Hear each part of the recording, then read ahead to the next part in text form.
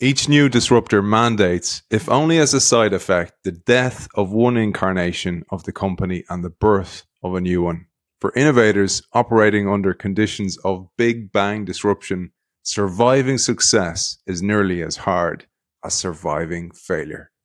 They're the words from our guest and this stellar series that we're conducting with the author of Big Bang Disruption, Paul Nunes. Welcome back. Thanks, Aidan. Great to be back. We have Paul straight back from his holidays as well, straight into the hot seat here as well. So he's nice and fresh. And I thought, Paul, we'd describe some of the laws that you introduced in the book. So, some people know these. We've talked about Moore's Law before. But I thought it was also important to introduce the other law, which is Moore's Law backwards, which was Eroom's Law, because this is important when it comes to some of the later rules. Today, we're going to talk about the 4 phases of the redistributed landscape of Everett Rogers' old bell curve to Paul's new curve, the shark fin.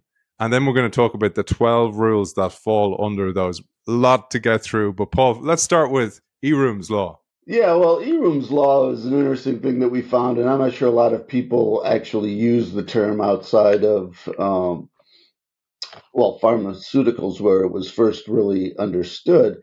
Which is this idea that while Moore's Law is reducing the cost, increasing the power of everything, it turns out that in pharmaceutical, the success of new drugs, the creation and the amount spent has actually been the reverse of Moore's Law. And we've actually seen logarithmically, which means, in a 10x kind of change, the number of drugs discovered and the number of billions of dollars spent to discover them has actually been declining dramatically. So whereas $1 billion might have gotten you, 100 new drugs 20, 30 years ago, today, you spend $20 billion to get maybe one new drug. And so this reverse and everything, it's better to understand, we always talk about how to understand trends and the importance of these mega trends that underlie things. That's been an enormous law in pharmaceuticals, and one that's really scared people because it said, well, do you have to be a huge company with billions of dollars to invest to actually make something happen? And, this idea of the blockbuster drug, it's an enormous risk to put out $5-10 billion in drug development with only a few likely winners. So, Paul, one of the reasons I mentioned that was it's important for those legacy or incumbent industries rather than companies. Those companies, like, say, for example, in the banking, that are heavily regulated, because there's a quote there that I wanted to pull, and this talks later on. So we might talk about USPS, the United States Postal Service, later on, and their tragic demise, if we want to call it that, because you wrote, executives who rely on regulatory costs as barriers to more efficient forms of research and development are lulling themselves into a dangerous slumber. In healthcare, like you just mentioned, finance, energy, and other heavily regulated industries, consumer pressure for big bang disruption is building to dangerous levels. I thought about that image of the Dutch boy with the dam, with his finger in the dam. Exactly. Many industries are relying on regulation, and we see it particularly with banking. You see it in banking, but you see it in pharmaceuticals as well. I think what's interesting, pulling from recent experience, is vaccines for COVID and such, and other vaccines, and that the amount of testing and government regulation and the amount of proof. Now, all of that's very well and good. You want to have safe drugs in that, unless you're in a big hurry because you've got a pandemic, a global pandemic.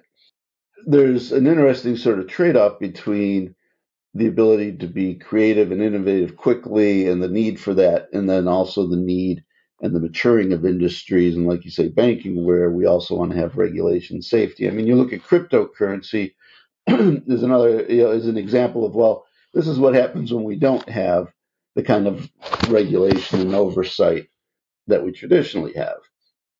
But we'll talk about a little more as we go through some of the details of the shark fin. But, whether it be Airbnb or Uber, and those are just examples of those kinds of businesses, online home rental, P2P, peer-to-peer home rental, or essentially Lyft services, car services like Lyft and Uber, pressing at the very edge of what's legal. And like you say, sort of the Dutch boy with the finger in the dam, it's like, well, once the technology and the possibilities become so much greater than the reality, that's where you get a big bang. And for incumbents, it's really important to figure out, well, to what extent am I going to try and hold the dam back, keep the dam there, hold the water back, and at what point am I going to release it? And we've got a great example coming up. I'll talk about in terms of Philips and incandescent lighting. But this idea of, do you try and hold the water back? And I think it's interesting because I think we saw even in writing the book that the more water you hold back and the longer you do it, the more pressure builds and the more catastrophic the rush is when dam fails.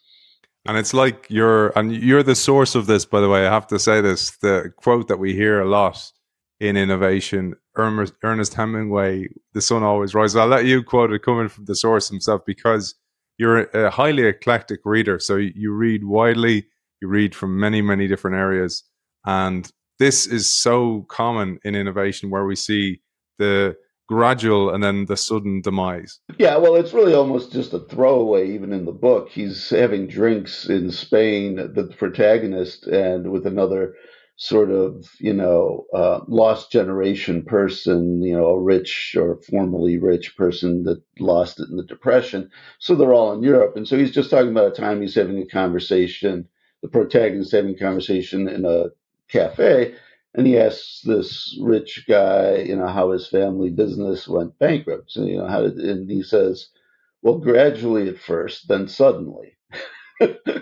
um, and it kind of really summarized a lot of, for us, Big Bang disruption victims. And it's like, well, whether it's Blockbuster as the classic example or Nokia or other ones, right? But it always seems like they're always, and it's important to think about, they're always kind of going bankrupt gradually before suddenly. And one of the things that, yeah, I'll just throw in that Kodak, it was interesting. I was just looking at some of the old pictures of Kodak there in the book, and you see that the number of employees had dropped off pretty enormously, pretty catastrophically, well before the business performance dropped off. And so for anybody who was looking at it, you say, well, all right, the stock price is kind of doing fine. But what's happening with half of the employee population? And it's true that, as you identify as well, it's usually the good ones who leave first because they're the ones who are, like you recognize in your first book, Jumping the S Curve, or your first in this series, is that they're the ones who are highly talented and will look for growth elsewhere. It's interesting. That's both true of talent. So you want to watch where your talent is going. So even in pinball, it was really interesting. Most of the home electronics games were designed by pinball designers because really there wasn't a huge industry of entertainment and electronic entertainment designers. Where were you going to find those people? Well, those people were, and we did all the research, and those people existed and were poached from the pinball industry.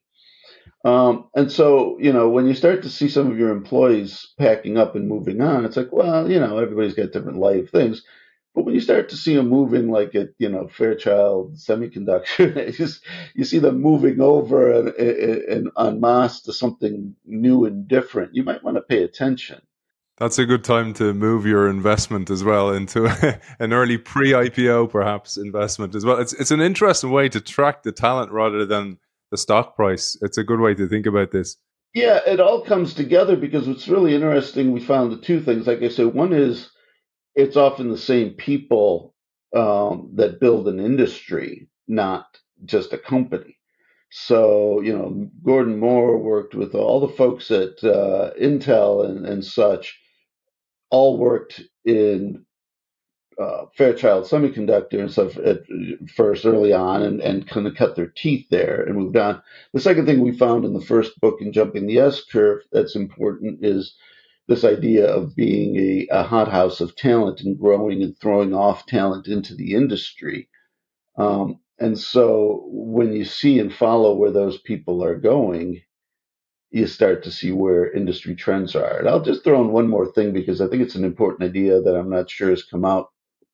I know I mentioned it earlier, but I think it's really important is that, you know, a person's job or employment is one of the most important critical decisions and investments they make in your whole life. And so the value and the promise that's inherent in that, right? So looking for good talent and smart people and seeing where are smart people placing their bets, because it's one thing for people to place money, but when you place your time, your life, when you're betting your life on something, you're pretty convinced. And when you start to see talent flowing out in the same way, when good talent loses confidence, that's time to pay attention. Great call out, man. Great call out. I love that. And you've teed us up beautifully for a case study I've never heard. And I have to say, I've read some of these case studies, and I've said to Paul, I've written about them in my own book. And Paul was the source of those. So Paul was the original person to write about Fujifilm, for example, well ahead of many other people in the industry as well. But one of the great, great case studies you cover is, like you said, the pinball industry, because it was an industry. It was huge for a very, very long time. And it also is a lovely way to tee us up for the shark fin. Yeah, so let's talk about the shark fin and its phases. But if you talk about pinball, what is really emblematic in it is how innovation was seen and underrated. Innovation relied, as it always kind of does, on the existing industry for a time, and then it moves off. And then I think one of the really interesting things is the commitment of the industry, and even in pinball, which was billions of dollars. Pinball was once um, almost the equal of movie theater revenues. It's crazy to think about. That's how big, in the U.S. at least, pinball as an industry became.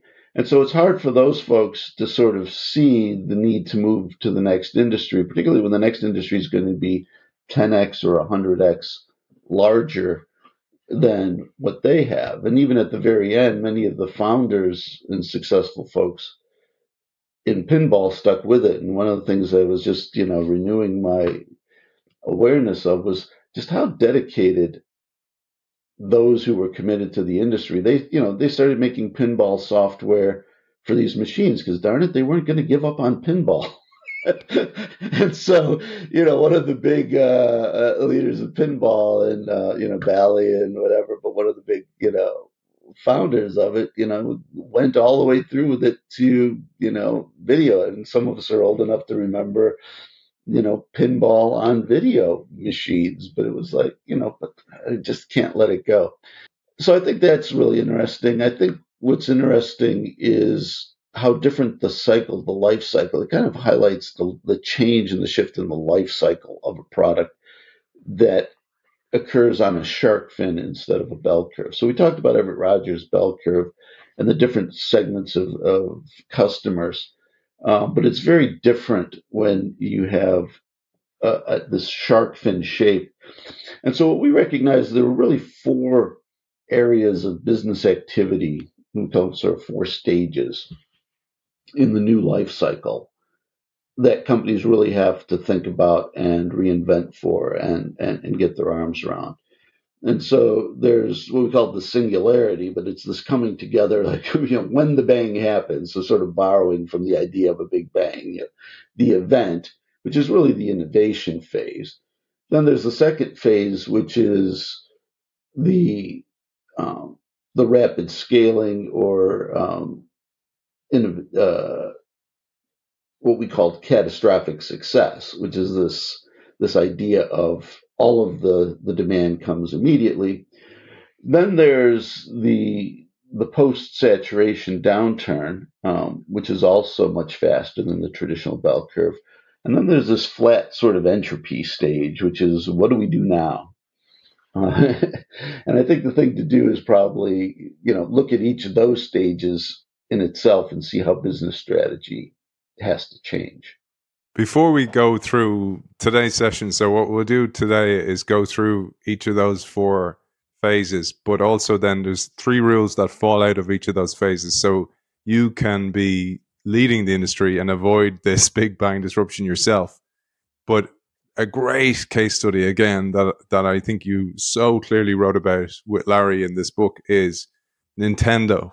And the fact that the disruption cycles are coming so quickly that you almost, as soon as you develop a product, you're moved on to the next one, or else you've actually planned out a sequence of products because, as you say in the book, because of near perfect market information, your customers are going to be the ones pushing those innovations upon you.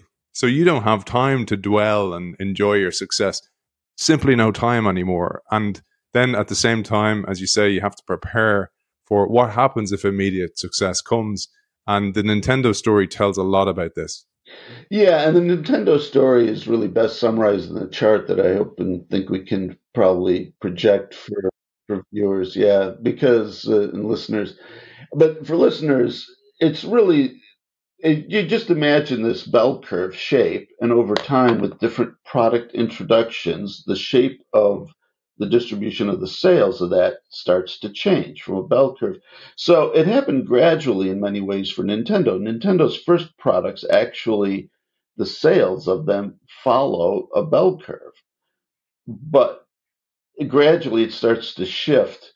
And you see towards the very end, the newest products are very much a shark fin curve of adoption, all the way up into the Wii systems. Um, and then you also see like Wii U, which didn't do very well. So you kind of see exactly the bump we talk about in the innovation cycle, which is where if it's not going to sell, if it's not to the customer satisfaction, it's not going to take off. It's not going to have even a bell curve rise. It's going to go up pretty quickly, like Wii U did, and drop fairly quickly as well. So we really see in this one company that's been selling, excellent and successful product, an excellent and successful product over time, exactly how the shape of sales changes, including this little dip that we call the saddle, which is interesting because the bell curve is never entirely a bell curve. What happens at the top of a bell curve is competitors come in and prices start to reduce. So what happens is you then lower your prices to compete, sales comes back, you get a second bump, and it's sort of what they call in finance, a dead cat bounce. And it's really important for those who kind of study these curves to recognize that. It's like, no, when you get that second sales lift at the end of the bell curve because you've cut prices and people would rather have your brand than the competing brand, but you're losing revenue, that's kind of the sign that, okay, that's the dead cat bounce. This means that sales lift means, yeah, it's the end is coming. And so Nintendo's a fantastic example on a ton of levels because it really highlights, the all the parts of the shark fin, which is the amount of technology insight you have to bring and timing, just like we talked about in the Kindle of that, in terms of the innovation cycle. And particularly in a business that, as you see this happening, so what happens is in the shark fin is many times you're out of the market longer than you're in the market. And I like that expression, so I'll say it again: out of the market longer than you're in the market. Because the time it takes you to develop the product and the winning formula might be years or decades. A decade literally. Amazon actually, Bezos pointed out that he was 7 years before the Kindle was introduced. And remember, they never introduced test product. But he had started thinking about and doing real research and acting on it 7 years before the Kindle was introduced. That's a long time to be out of the market before you're in the market. And then once it started selling, by the time the next version, and this gets to the question of versioning, the importance of, once you have this, you're going to have this rapid adoption, what we talked about, because people want the best. And when you're the best on every strategic dimension, you're the it product. But then what happens is you saturate the market very quickly. And so, if I have 300 million people, just to say in the United States, selling more than 300 million Nintendos, is going to be a trick because even if everybody bought one, everybody has a need for one, but very few people have a need for two, right? Maybe in the guest house or whatever. But you can see there are physical limits to saturation. And so what we found that was really interesting is where so often in the past, most companies don't plan for saturation, really. I kind of mentioned it in a previous call a little bit about cruise ships and that how many rooms do you need in cruise ships, how many available across all providers for people. It's like, well, for a population, it's like, well, I don't know, but I know it's a lot fewer than we have right now, so I'm not going to worry about it.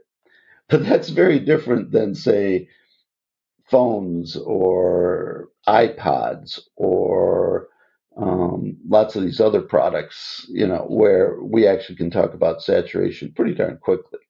And one of the examples you give later on in the book to tie it to the Kindle is the Barnes and Noble Nuke and how they had overplanned because they had early success, and then they lost billions because they had overinvested. Yeah, I'm glad you bring that up, Aiden, because one of the other things I like to say, I don't think I ever said it specifically in the book, or we ever said it specifically in the book, but I love using it in talks where I present on this, is there's no business so good that it can't be destroyed by messing up inventory. And all the supply chain folks that I've presented to, they just love it. They kind of, yeah, it's great. But it's so true when you think about it. And this is what Big Bang disruption brings to this, is that you don't know how many of something you're going to have to make to optimize sales, right? The right amount, they always kind of joke and say, the right amount of anything to make that you're selling is market demand minus one. When you're going to see, even if you know ahead of time, there's going to be saturation and there's going to be what we term, this potentially catastrophic success, you can't use the old rules of how to guess how many you're going to need. And it really, in some ways, becomes a guess. And it becomes a function of, how much stomach you have for the risk. And so we're jumping ahead a little bit to this phase of catastrophic success, but let's stay on that, for another moment, because there's really interesting things there with this, like how do you bet on this?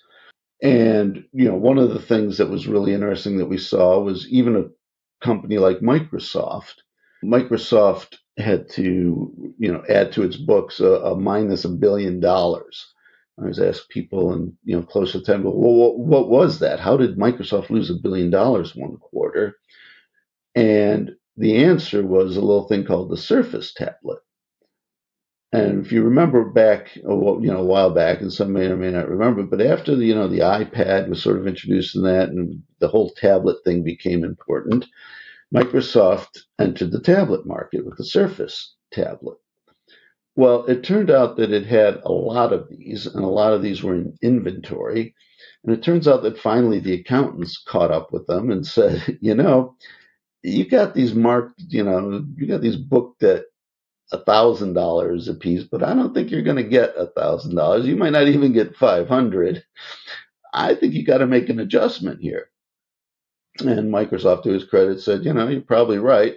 So boom, they wrote down $1 billion in inventory value on existing Surface tablets that they knew they weren't going to be able to sell. Now, at the time, of course, it was critically important, as it always is, to keep inventory on the shelf. The last thing you want is stockouts, right? Stockouts can be an okay thing for a very short period of time if it makes people feel like, demand is high and, there can be strategic shortages. But if you're really going to optimize the value, that strategic shortage can't last very long. So, you underproduce and you lose the opportunity, you overproduce and you lose, you overproduce and you wind up eating all your profits off of the fact that you've got all this other inventory that's got to be sold. Nothing. Now, I'll give you another good example that's really interesting, because the other problem can be that the competitor, when you've made a choice of what to build, can actually come from another direction. This is where the iPad comes in again. The iPad, there was a drawing company that was built to work off of the Wii, and it was a standalone pad so that you could use Wii to draw stuff. Well, it turned out that they built the whole product, and they built millions of units for sale right at the time the iPad was becoming really popular. And it turned out that nobody really wanted to buy both an iPad and a UDraw. And so, the guys are like, we did everything right, and we had this great product that was going to, again, be a multi-million seller on the back of, the hugely successful Nintendo product, and all the market research is everything fine. But again, going to what happens when you have a powerful platform in the marketplace, the speed at which a competitor can come in and override your product is mind blowing. This point of supply chain, I know you said it and all the supply chain guys love you. It's so, so important. And supply chain to me was something so, so boring before I delved deeply into innovation. And before I read the book, The Magic Conveyor Belt by Professor Yossi Sheffi, who's a future guest. He's our next series, by the way, on the Innovation Show. But also, Yossi and Paul are going to come together and do an intersections show where we both talk about supply chain from an innovation perspective, because there's so much in this. And it got my mind shooting in so many directions just to bring it to life for some of our audience who maybe work in marketing. I worked as head of digital for a media company, Paul, and where I first experienced this idea of devastating success was we were first to do a few innovations. Like, for example, we live streamed the Irish budget on our homepage, and we had like a Twitter poll and places you could ask questions, all this kind of stuff. But we weren't prepared for the amount of traffic that we got.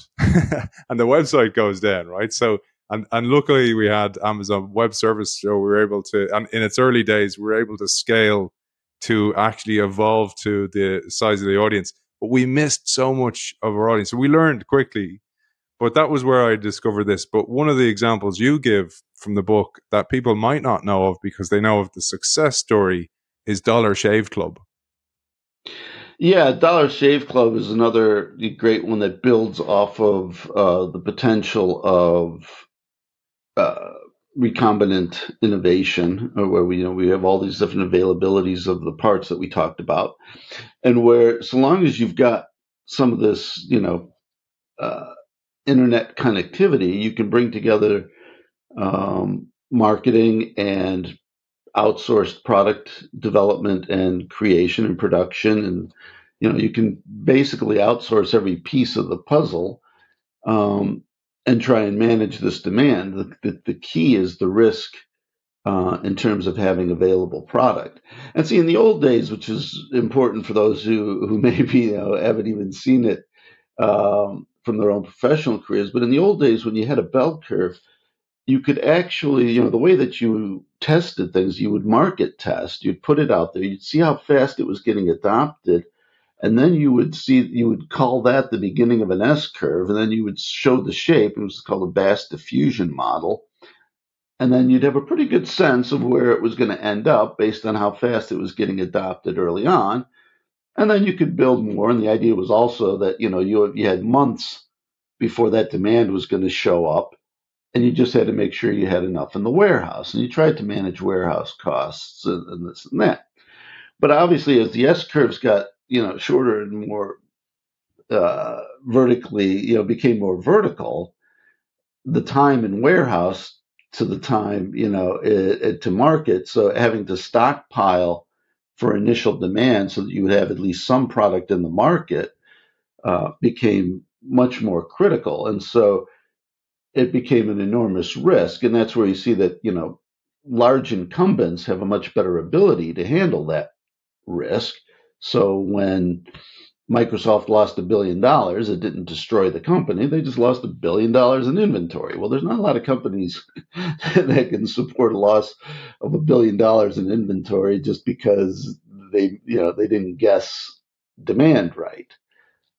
So we see that for smaller companies, there's obviously much more of a bias to under production versus overproduction. But again, it can happen on both sides of the coin, as I pointed out, where something happens and you were sure that you had the sale, you were sure you were going to be the it product, and the market moved on.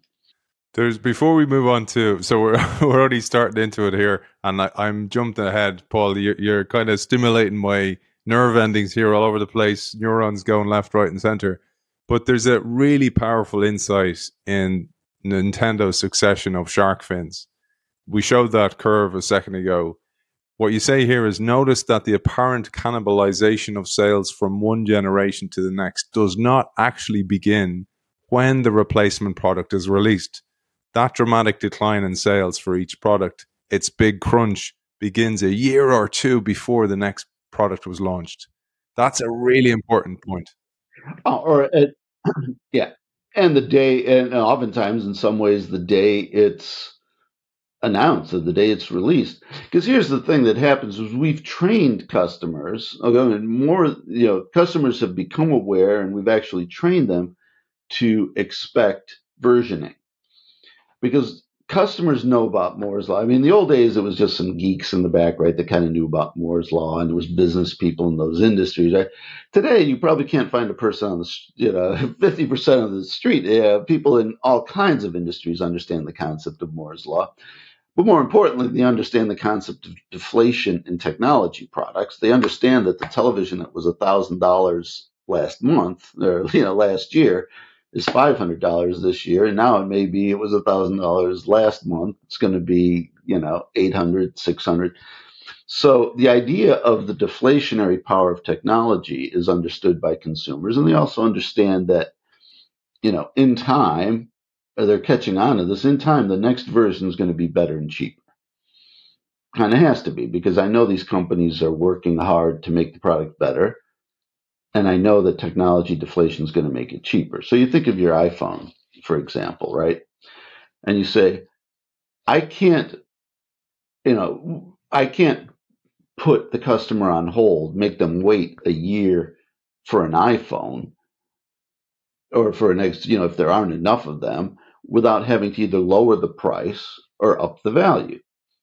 Because customers expect that, this cadence, the cadence of technology improvement. And you think about it in anything, right? Even cars. It's like, well, one of the things I was realizing is the only way to tell a 10-year-old car from today's car, one of the only ways to tell today's car is how big the screen is. And really, in short, right? You can't see anything on the outside, generally maybe the bit of the LED headlights. But the fastest way to tell how new a car is how big the screen is on the dashboard. But customers come to expect that, and they realize, next year the dashboard might be twice as big, the screen. So maybe I'll just wait for that. And so you get into this setup where you have to introduce a set of value at a price point, and then with the expectation that 12 months later or 24 months later or whatever it is, you're going to come out with the next version. It's going to be better and cheaper. And that's why we version through iPhones. But that's where the real challenge in innovation can become, is that not only do you have to win on the first product and the market saturation, but you've got to create enough innovation to overwhelm the lower cost. Because otherwise you wind up in Clay Christensen's problem, in the innovator's dilemma. Because now what happens is I don't have enough innovation to keep people buying, my thing or more or better. So yeah, now you are going to have a problem with the cheaper and not as good, or cheaper and as good. And if you think about all the different phone makers, and so there were a bunch of Chinese ones that we talked to, and that great ones that use the power of open sourcing, across the internet to create and sell cell phones, some with nice wooden cases and all these sort of things. But this ability, like where the next round of innovation is going to come, and how you're going to beat that versioning problem. And it's especially true, and this is interesting, in expensive products, right? Because the point is, I don't really want to buy $1,000 computer every year, or $1,000, $1,200 phone every year, unless I have a lot of new value to show for it. One of the great ones we looked at was the medical equipment industry, because when you think of something like a CAT scan or an MRI machine, well, these are multi-million-dollar investments. So I need to know, all right, this one's probably pretty good, and you're selling me this one, but given that I'm probably going to have to make this last for 5 years or more, whatever it is, before I can pay off the loan, how do I, as I amortize, how do I know what the next version is going to be? And so you see all these new things that companies have to do is, I know not only have to sell you this product, I have to give you some insight of what the next versions are going to look like in certain industries, right? I really have to tell you this shark fin cycle for the next 10 years, which is really hard to do, but it's a really interesting phenomenon. And I got to tell you, what am I going to do with, and we talked about this a little bit before, but what am I going to do with this MRI machine? How am I going to get it out of the building, let alone where is it going to? Is it going to another country? Is it going to, a smaller hospital in a more rural area? But, these are all things that companies never really had to plan for. Historically, 20 years ago, companies never really had to plan for the end of life cycle in a couple of years versus 10, 20 years. And there's so much of that today. Like one of the challenges for me, you take an MRI machine, it actually pushes the company to then rethink the business model, that maybe leasing is a better model, but then what do I do with the excess machine? And even on a personal level, like I don't mind updating technology, but what I do mind is having this graveyard of old, like I'm pointing over there to the box that they're in, old iPads, old Macs, old phones that just have no use anymore. And they're just sitting there. And also, it's very hard to recycle them. Nobody wants them anymore because they're useless. Like I say this, my wife has one of those iRobots, Paul. She loves the thing, loves it much more than me. Runs the house. It's always cleaning, right?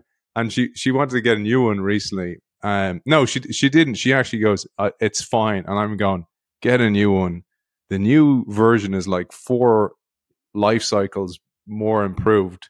And see, she doesn't understand Moore's law. And I was like, it will be vastly superior. Doublings every time on each new generation. It's worth the investment. Well, this is the challenge, right?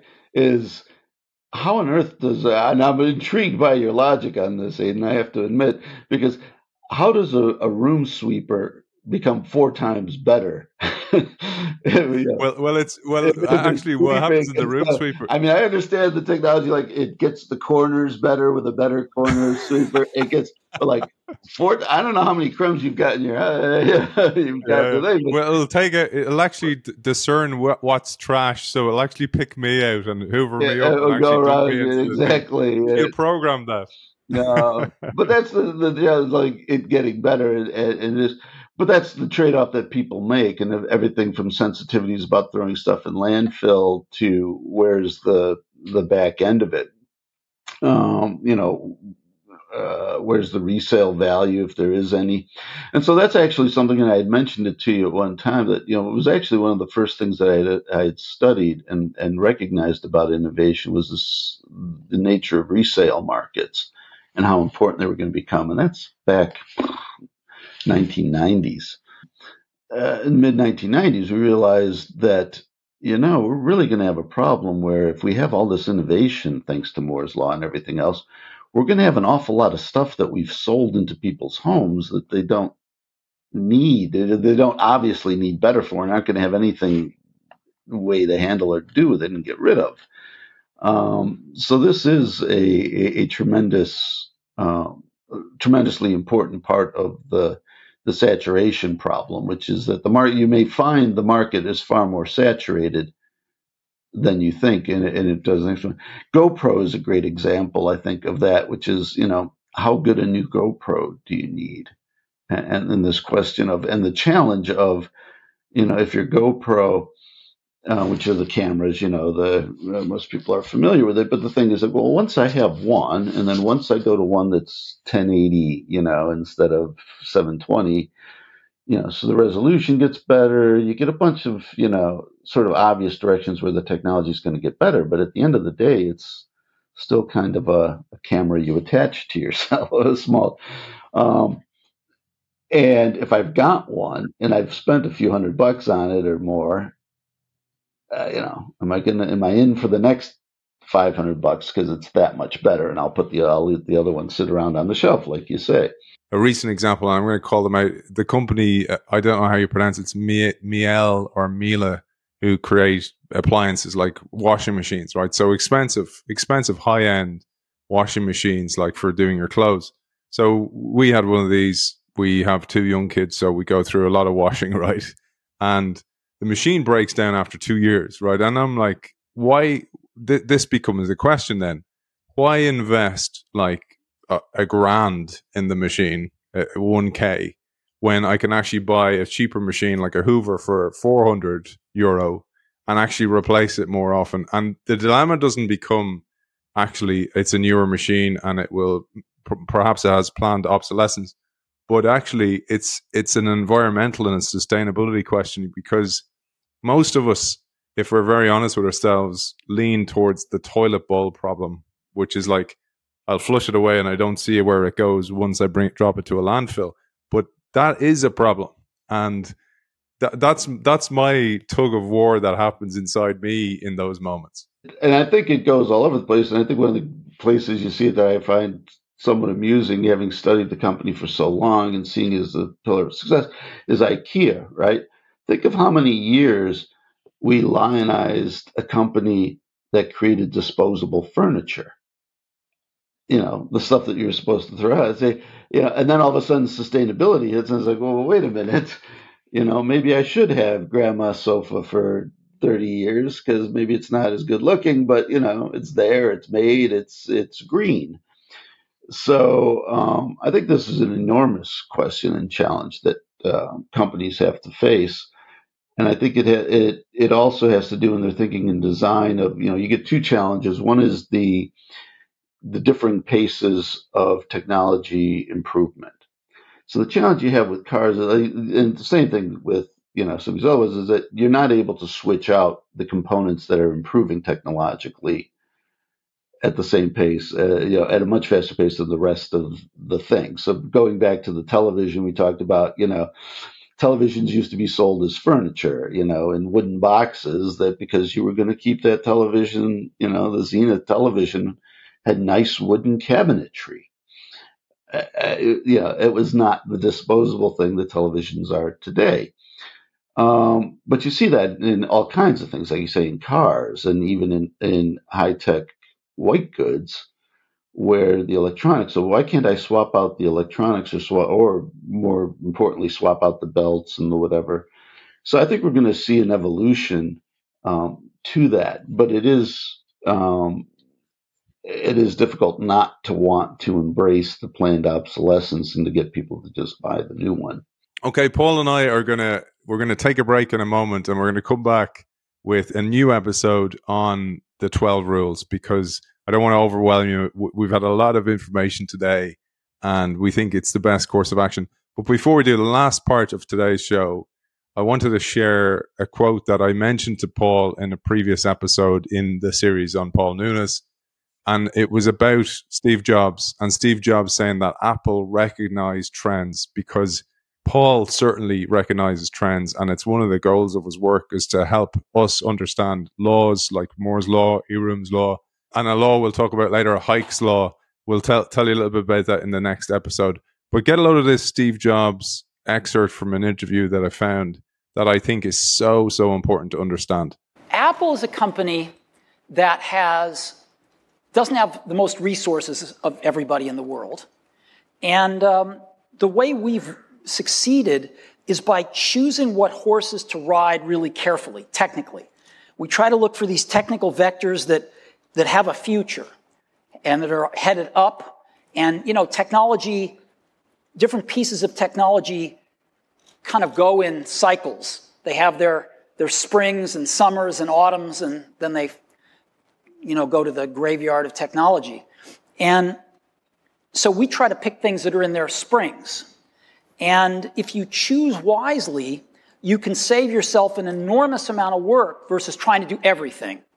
And you can really put energy into making those new emerging technologies be great on your platform, rather than just okay because you're spreading yourself too thin. I thought that quote in particular spoke volumes to your work. I'm actually pretty sure he read your book. So he talks about getting on the crest of those waves, understanding them, but also then a very important thing that's beyond the scope of today's chat, but is also how Apple, to avoid that idea of obsolescence and customers moving on to the next new thing, is locking them into the ecosystem or the family of Apple products and everything being interoperable. That's a really important aspect. But over to you for your comments on this, and then we'll wrap up today's episode. Yeah, well, you can hardly find somebody better than Steve Jobs to sort of teach you about success in a technological world.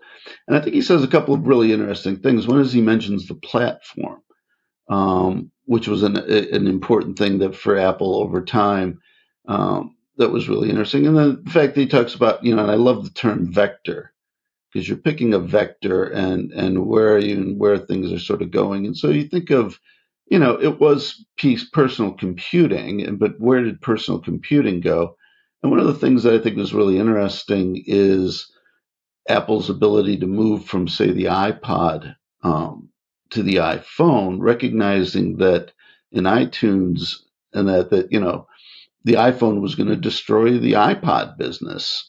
And, so that idea of being in on the spring of things and technological capability. I think the other thing that Apple points out and that Steve Jobs points out is the idea of, being at the new edge of capability, which really only goes to the nature of innovation, right? But it's like, well, of course you've got to be at the spring, because if you're not at the spring, if you're in the winter, if you're in the summer or the fall of a technology, it's not that innovative and not the place. So, but the thing of placing bets and not being everything to everybody, I think, is also really important. Apple's always sort of taken one category at a time and just knocked the heck out of it. And supported by a great supply chain. For the supply chain nerds out there, you guys do a great job.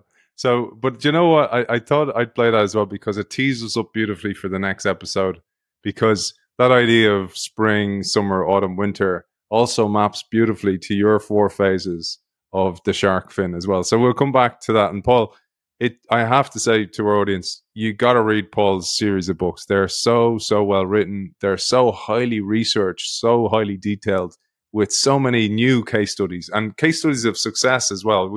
It's easy to point to all the failures in innovation the whole time, but there's great success stories in Paul's book as well. There's a copy there behind me, Big Bang Disruption. Highly recommend it. Still available in hard copy and on Kindle. And also behind me, don't forget, I have a copy of Jumping the S-Curve.